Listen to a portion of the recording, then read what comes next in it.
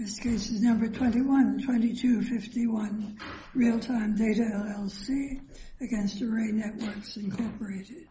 When you're ready, Mr. Liddell. Thank you. Just one moment, if I may.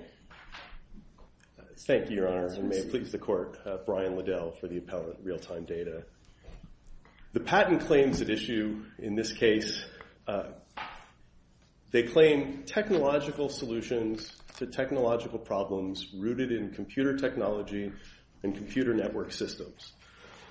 The claimed solutions improve that computer functionality, and they're not abstract for that very reason. The district court did not even consider whether or not the claims were directed to a technological solution to a technological problem at step one of its Alice analysis, despite this court clearly indicating that that's a required part of the step one directed to analysis. That was clearly established in EnFish and many other cases. Indeed, in EnFish, this court expressly explained that the step one analysis should consider this question and that it was not merely a step two issue as some had argued. The district court... Counsel, I think that if we were to ask ourselves, is a mere manipulation of data an abstract idea, the answer would probably be yes.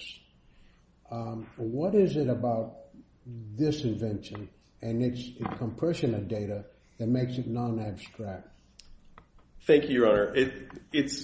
I think obviously there are multiple sets of claims across 7 different patents and 3 families. I'm going to generalize a little bit to answer your question, but there are obviously nuanced differences between each one. I think manipulation of data using compression is an incredible oversimplification of all of the claims here. The claims recite a solution for problems in data compression in which multiple different compression algorithms, compression encoders, are used in conjunction with one another based on a selection of which type of encoder is appropriate for which incoming data to improve the functionality and performance of the system, and that depending on the patent, for example, in the first family, the 728 and 203 patents, the descriptor for the file is not to be the sole mechanism of identifying the data type. It's actually supposed to look at the content of the data. That was something that was a different way of approaching compression. So is deciding whether to compress or not. You can, under the patent, the data can be sent out in the same form as received, or it can be compressed into a data block, just generally. Now, do I understand this correctly, that the algorithm decides whether or not to compress into a data block based on the content of the data as opposed to its size? That's part of it, Your Honor. That's correct. It's not simply though. So if we take the first family of patents, the 728 and the like, it's not simply whether or not to compress based on the content. It's actually how to compress based on the content. So some incoming data will be of a content type that... Okay, so now focus on the how. I think the issue here for you is going to be the how. Sure. So you have a particular encoder, and again, I'm starting with this first family for simplicity's sake. You have a particular encoder that is associated with a particular data type. It's a good encoder for that particular data type that it can be recognized based on the content of the data. When the data that comes in fits that parameter, it goes to the encoder that's specifically good for that data type. When other data comes in, it's routed in a different direction to a different encoder that's a more default or generic encoder for encoding, for compressing data that doesn't fit that data type, because for many reasons, some encoders and some compression techniques are going to be better than others for different data types. That's very much a focus of these patents. It's a technological problem that the patents were addressing, to use different encoders for the different data types to improve the throughput, improve the speed and compression functionality of the system. to use the compression in a new way to improve the throughput. So instead of just looking, for example, at the size or the compression ratio that a particular encoding technique uses, it's trying to pick which one's going to be good for which particular data type that's coming in. By the way, are we talking entirely within the universe of lossless compression, or are the different compression options sometimes lossless and sometimes lossy? I believe that almost everything, I hesitate because there are about 211 claims at issue here. You've effectively argued 3. I understand. And yes, we are talking about different types of lossless compression in those systems, yes. Okay. That the idea here is not about so much lossy compression where you're not able to reconstruct the original, but rather lossless compression and different kinds of lossless compression, which may be better or worse for different data types. Just to pick up on Judge Reyna's focus on this how question, one way to look at this matter is that, particularly as our case law has developed, it is not enough, probably even at step 1, but certainly at the combination, to say this is about a technological problem. And moving, if one wants to speak imprecisely, moving data from one place to another securely, reliably, and at speed is certainly a technological problem. The problem here is not that. The problem here is whether there is that minimum degree of specificity about a technique for doing that it's no longer abstract. Sure. So the problem here, to be clear, the technological problem here is not merely moving data faster. It's compression was a pre-existing concept, but this patent and these patents as a group each provide new ways to use compression in a new configuration in systems to improve its function to make those systems work better. So rather than simply using a single encoder for compressing all the data that comes in, some of which will be good and some of which will be bad, or using whichever encoder has the highest compression ratio, which might be a technique that one could try. These patents provide a new and different technique for how you basically choose the compression to be done. So the first one basically says, if you have the potential of a couple of different kinds of data without relying entirely on a descriptor, choose a compressor that works. It doesn't even say better, but let's assume it says better for a particular kind of data. But it doesn't say we got a new compressor that does that. Why is that? Perhaps that's a little less abstract than saying use a compressor to send data. It says use a compressor that suits a particular kind of data on the basis of taking a peek inside the data file. But isn't that still abstract? I don't think it is, but I also don't think that's quite a fair summary of these claims. And in fact, I think this court actually said that's not a fair summary of these claims in its prior opinion, which from our perspective is the law of the case here. The court actually expressly criticized a formulation of choosing a data compressor based on the type of data as not being a fair characterization of these claims. Without reference to the tag? Well, that would be true, but I mean... What the court said, Your Honor, was that choosing a compression method based on the data type, which was the district court's characterization... Right, but we're not talking about that. We are now talking about whether it is sufficiently specific to say, and this is just group 1 and probably group 3 also, but not group 2. Correct. Choosing a compression tool to use based on the data where you look at not merely the descriptor of the data. So it adds something. It does add something. Does it add enough? I would suggest that it is, but I would also add that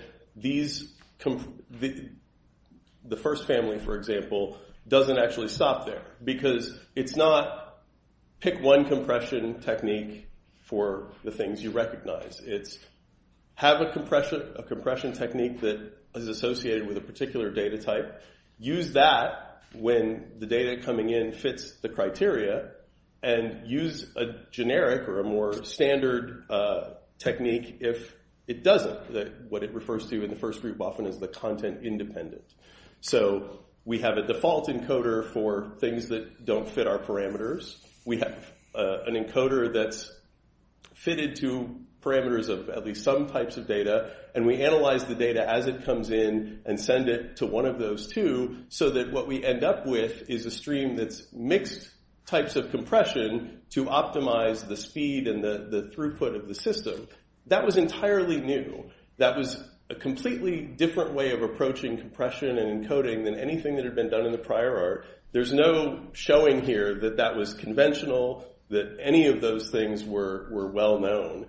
There certainly was the case that compression standing alone was known, but combining compression encoders in this way to improve the system functionality was a completely novel and new approach to improving the functionality of the system that does in fact recite a very specific solution. Yes, it can be implemented in multiple ways, but that doesn't mean it's not a specific solution. It's certainly as specific as solutions that this court has found sufficient in cases like visual memory, in cases like ENFISH, in cases like SRI, where there's a lot of high level to the claims, but they are describing an improvement to the technology and the functioning of the technology itself, and that at the directed to inquiry, that makes clear that the claim is not directed to an abstract idea, as this court has repeatedly held.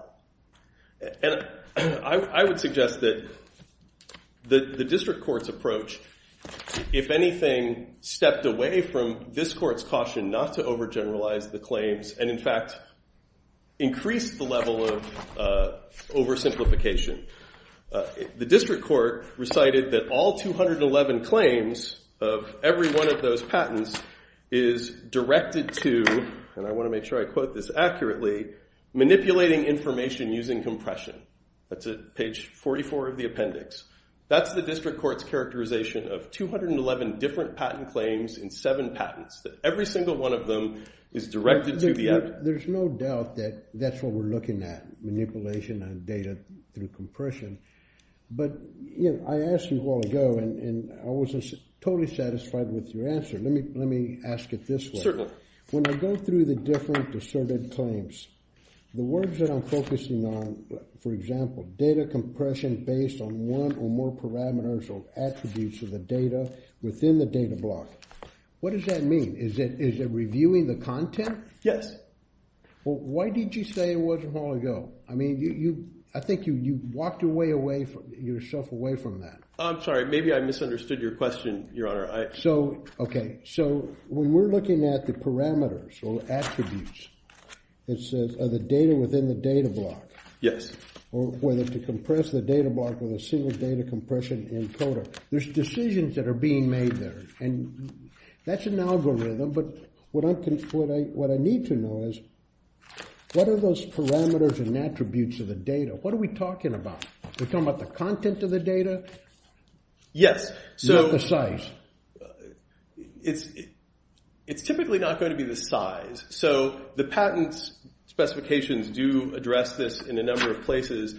The claims, for example, in the first family make clear that what you're looking at cannot exclusively be a file descriptor. So, for example... Well, what's the affirmative side? So the affirmative side, Your Honor, is that you would look at various different aspects of the data. So there might be... You've got to get to something more concrete. Sure. You know what we're asking. Sure. So there are examples in the specification. So there might be lots of repetition. There might be lots of redundancies in the data that might suit it to a particular encoder. There might be long strings of common characters. That might suit it to a particular encoder. If we look at I'll use the 203 patent as an example, but if we look at the specification, there is a discussion about that kind of analysis and embodiments of doing that There, in the figures, both figures 13A and B and figures 14A through D of the specification for the 203 patent, that's at pages 392 to 393 and 394 to 397 of the appendix.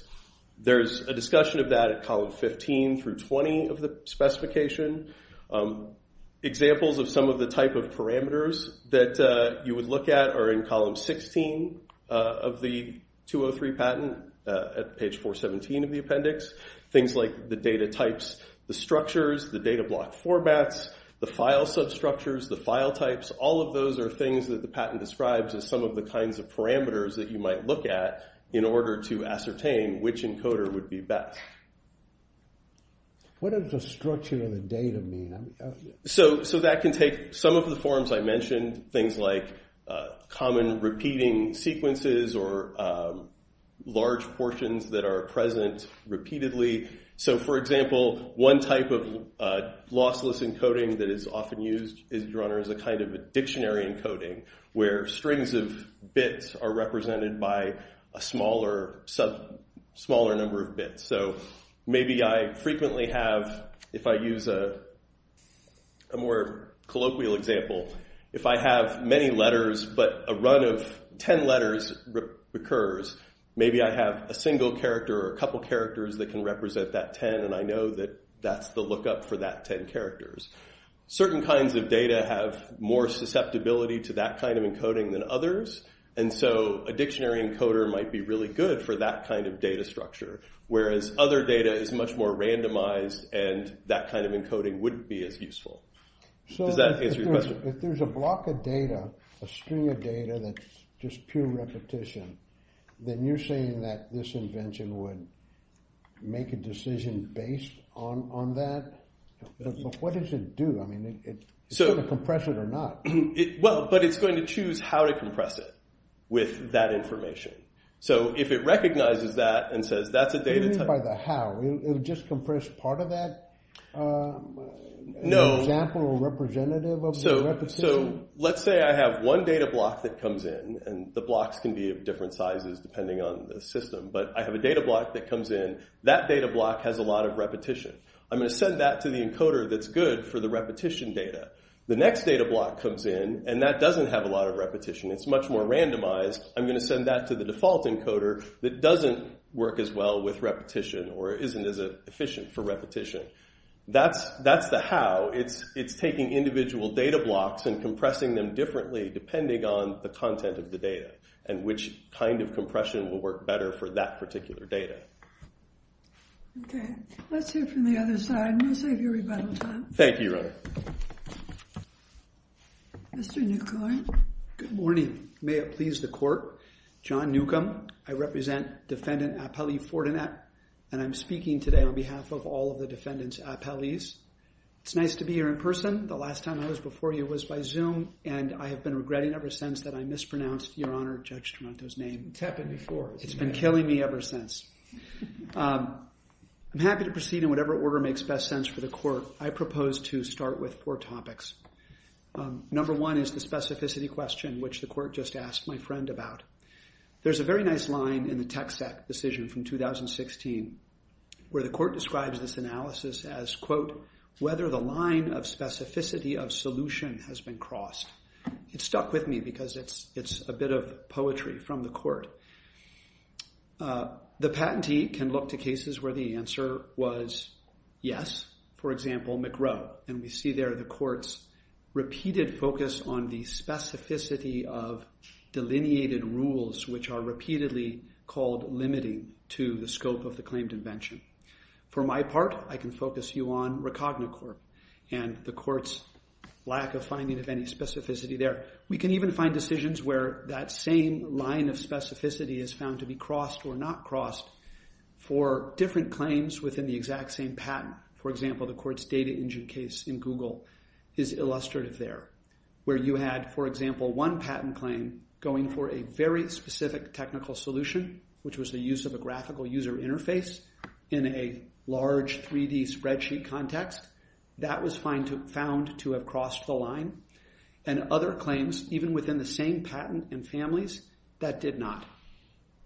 Here... Why is this case not like McRow, where McRow, we address the existence of very specific steps and rules that were in the claims? Why is this not like McRow? When I look at, for example, the 728 patent on line 25, it talks about, again, about the parameters, the attributes, the encoder. It seems to lay out a roadmap that results in the data compression. So as I read McRow, the court had what I saw as a repeated focus on the specificity of the rules, right? The relation between the morph weight sets and the phonemes, which I'm probably now mispronouncing that name. It recurs throughout the opinion, right? The court talks about... In this case, we have reoccurring the words attributes and parameters, and that's almost in every single claim that we're looking at, and there's quite a few of them.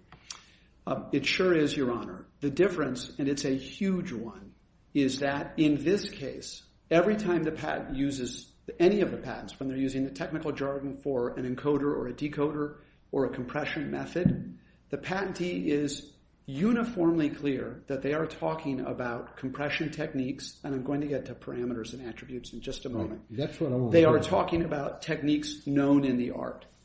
When we talk about what the parameters or attributes are, it is claimed in an almost unbounded fashion.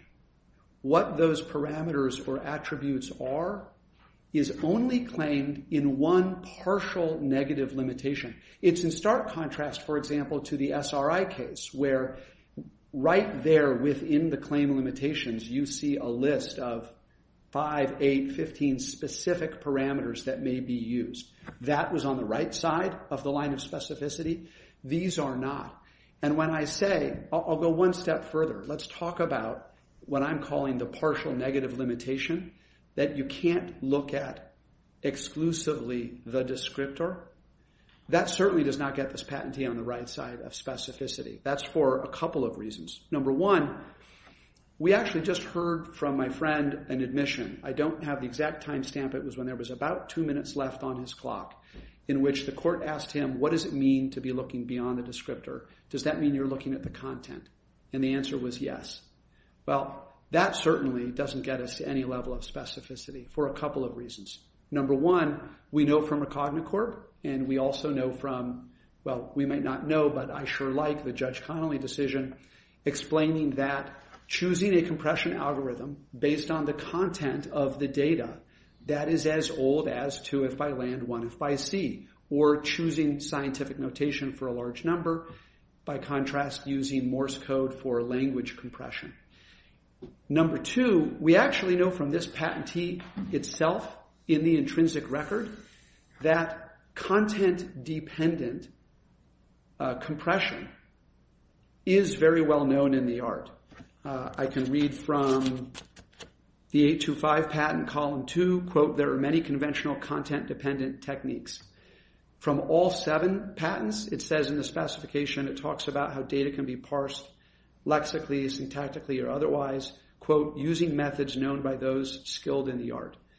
If I look at figure 1 for the data compression patents, it's actually described as a content-dependent compression technique known to those in the art. Can you address visual memory, which when this case was here last time was prominent? It appears to be somewhat less prominent now, but why is that on the right side of the line if this isn't? So I read visual memory. I think there are 2 ways I would distinguish visual memory. Number one is, if we're going to talk about whether the problem is necessarily rooted or specifically rooted in a computer problem, many panels of this court have used, of course, the mental process test or the pen and paper test. And that's why, for example, Recognicorp fails, because people can compress data in their brains. That's why you see the disagreement between the majority and the dissent, as I read it in DDR, about whether you can instantly transport somebody to a different brick and mortar store, and you cannot, so it fails that test. In visual memory, if we're talking about problems inherent to a 3-tiered memory architecture, right, starting with the huge magnetic base, which is relatively efficient but stores very slowly, then going to the main memory, then going up to the cache, the specificity of that problem being necessarily rooted in computer functionality, one cannot make an analogy to the way one can with this case or with others in terms of data compression. So that's problem number one to me, Your Honor. Number two is if you then read and I hate to get back to it, but that line of specificity of solution in visual memory, it is so markedly different than what we see in all 7 of these patents. In visual memory, you're talking about a main memory plus the creation of 3 new cache memories, right? Your internal, your prefetch, your write buffer. Plus you get programmable operational characteristics. And then the majority there says, just to buttress any further criticism, let's be clear, we also have 263 frames of computer code demonstrating how you can do that 3-crash programming. We take that level of specificity of solution and we compare it to these patents where we can encode or decode using any technique known based on a parameter or attribute, but I won't claim in my claim language which ones that is, using general process, generic hardware. I would say rather than focus on visual memory, I would turn the court to not just for Cognicorp, but you versus Apple, which talks about using a hardware configuration of known components to engage in the manipulation of digital information. To enhance photos. Yes, to enhance photos. Without saying how. That's right. And of course there the court also did that mental process test. Could I, it might be laborious, it might be hard, but could I take 2 pictures manually, find reference points, improve one by reference to the other? I could. That applies here. And of course, I would all the more so direct the court's attention to Voight. The 2009 decision, it's not precedential, but it's in the appendix, which goes straight to data compression and decompression, and yet using conventional compression techniques on generic hardware. Do you see any daylight between the 3 classes here? I do, and I think I'm not a very good bench mind reader, but I think I may see the same distinction that I inferred from one of the court's questions. The middle tier of patents, what I call the accelerated retrieval or storage, can't be saved with but you must look beyond the descriptor limitation, right? That's applying to the first 3, which I'm calling the data compression patents, and then the 7th, the 751. I don't think adding that descriptor, adding that descriptor of the descriptor, I don't think that adding a limitation that you must choose your compression method based on the content of the file and not just on the descriptor adds anything non-abstract. If anything, I think it could be supplanted with don't judge a book by its cover if we're going to find a mental process for what's being claimed there. But there is that difference between them.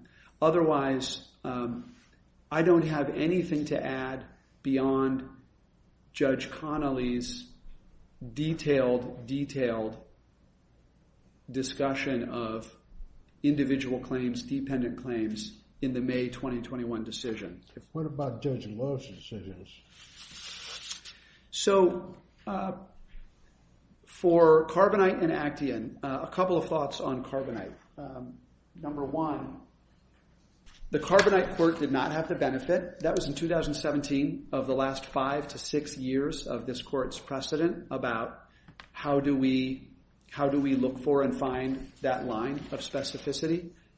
So Magistrate Love did not have the benefit of reading Voight, which came out 2 years later, You versus Apple, which came out in 2021. Right? Reading Voight might have taught the court that, according to this court, that the, quote, rapid transmission of digital data by advanced data compression using generic components and conventional compression techniques, that does not get you on the right side of an eligibility analysis. The court might have benefited from U versus Apple, which I've already discussed. Data engine versus Google, which, as I've mentioned, I think is an especially useful tool for district courts to find the difference between claims and how specific the solution is in the claim language. So that's number one, and that's obviously the most gracious and eliding answer, to say that there's been subsequent case law. If asked respectfully to take carbonite head on, I would tell you that the underlying information relied upon by that court does not support the conclusions drawn. I'll give you one example, maybe two, if the court's patience permits it. When talking about the 908 patent, I think of all of these patents and all of these claims, reading the 908 patent claim 1 gets you right there to abstraction and lack of specificity. But in reference to the 908 patent in particular, the Carbonite court found that it would, quote, improve a technological process by pairing data blocks with specific techniques, end quote.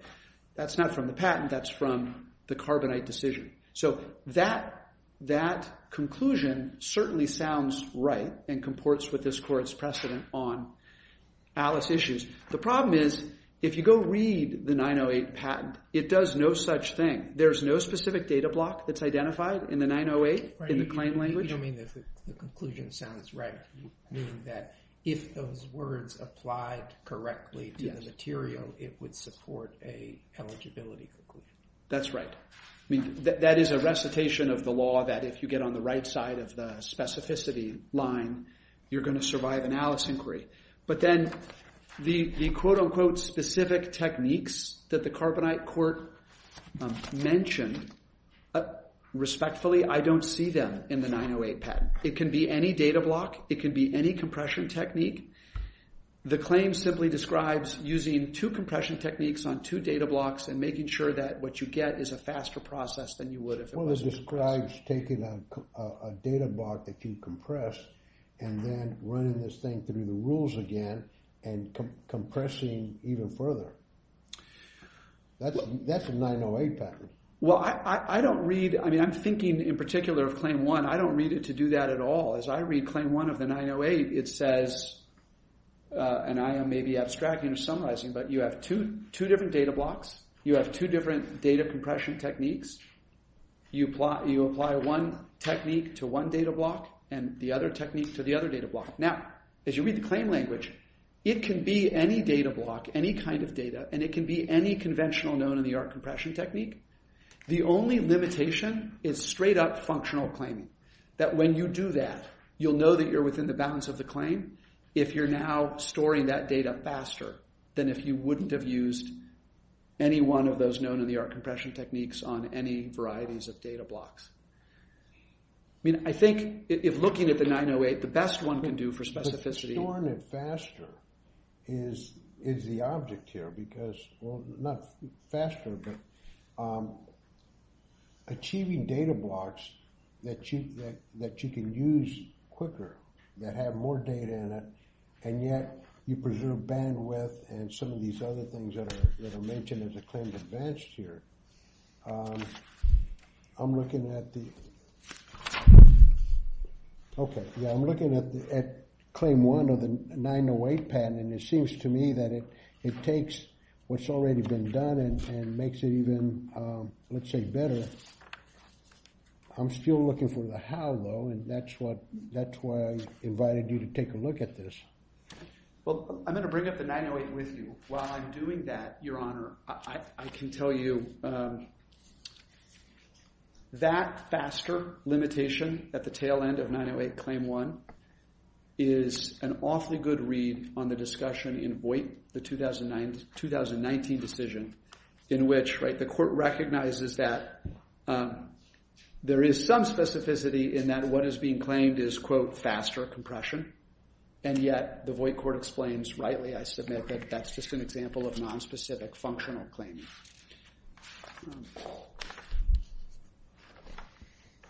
And I think if I take the court's question the way you intended it, looking at that last limitation, quote, the compression and storage occurs faster than the first and second data blocks are able to be stored on the memory device in uncompressed form. Sounds great. Noble aspiration. The question is whether there's a very specific solution. And a limited, or I might say modestly claimed through claim language, solution that teaches you how to get there. Like those super defined, oft relied upon definitional rules in McRow. Or like in the SRI case, at least the patentee there said, if I'm going to look at attributes, here's a list of, right, the 12 which are within the scope. But we don't have anything like that anywhere else in the 908. Okay. I'm well beyond my time. Thank you. Thank you, counsel. Thank you. Thank you for the court's time. Your rebuttal time. Thank you, Your Honor. I did want to return to, I think, Judge Toronto, you asked about visual memory, and I do want to disagree with my friend's characterization of visual memory. The claims there simply recited using a cache that was basically to perform better with the particular processor. It didn't recite in the claims the parameters to use or how to determine which way was better.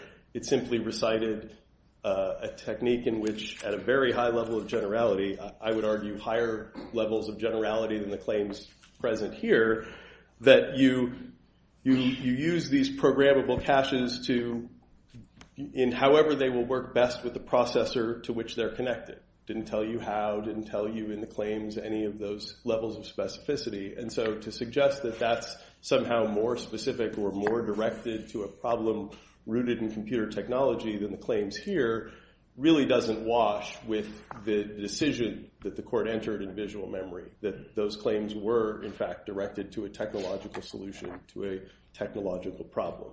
The same is true here. It's not merely the problem of we'd like to have... Can you just remind me, did Judge Connolly on remand here discuss visual memory? He references it. He basically... So the court had... The first opinion or the second opinion? It's in the first opinion, Your Honor. There were a number of things that this court had suggested he should consider. I know that was one of them. That was definitely one of them. I would basically say that all of them are addressed solely in footnote 4, starting on page 48 of the appendix, actually concluding on page 48 of the appendix as well. That footnote purports to address all of the cases that the court suggested the district court should address in greater detail, as well as Judge Love's decisions, which the district court addresses with a single sentence that I disagree with those conclusions. We would submit that does not comply with this court's directive to more carefully and robustly analyze those things. And frankly, the district court conceded that it wasn't really even looking at the technological solution question in the directed to analysis. At page 27 of the appendix, the district court basically disputes the premise that that's something it should consider at step 1, and so indicates that it won't do so. And I think that's a clear error and clearly in contravention of this court's precedents. I also wanted to address this notion that the solution isn't. I think there was some colloquy about the second family and the storage claims relating to storage faster than. So it's not just part of what's important to remember about the way those claims are structured is that they recite using two different kinds of compression in a way that allows you to to both compress and store the data faster than you can store the uncompressed data. So this patent was speaking specifically about bottlenecks that occur with the connection time and the response time of storage media. And that if you want to store compressed data, you have to keep that in mind. And so sometimes compression, the act of doing the compression, can take a very long time. And if the compression itself takes longer than it would take to store the data without doing any compression, then there's no savings. So the patent is directing, and the claims are directing, that you pick compression techniques that are essentially to optimize for that speed characteristic so that the storage, whatever reduction you're getting in terms of space, plus is enough to save you time in the storage, enough to offset the time you're spending doing the compression. And these patents don't add into the mix of comparison the required time for decompression on the receiving end, right? I believe, Your Honor, let me just double check my notes. I think that one of the three speaks a little bit more to decompression as well. Okay. But you haven't argued that is a separate point, right? But I think in both instances, the point is you're picking which data blocks to send to which compressors, all with that additional constraint in mind that how long the compression takes plus the storage has to be better than how long it would take to store without having any compression. So there's a time to store the data that's uncompressed, and there's a time, sort of an additive time of compression plus storing the presumably reduced compressed data. And so the storage time for the compressed data is less, but of course you have the processing time to get it compressed. And the idea of those claims and the constraint that it imposes is you make sure that you're using the compression technique that doesn't eat up all the time savings that you got from having smaller blocks of data that have to be stored. Unless the court has other questions, I know I'm past my time. Thank you. Thanks to both counsel. Thank you, Your Honor. The case is taken under submission.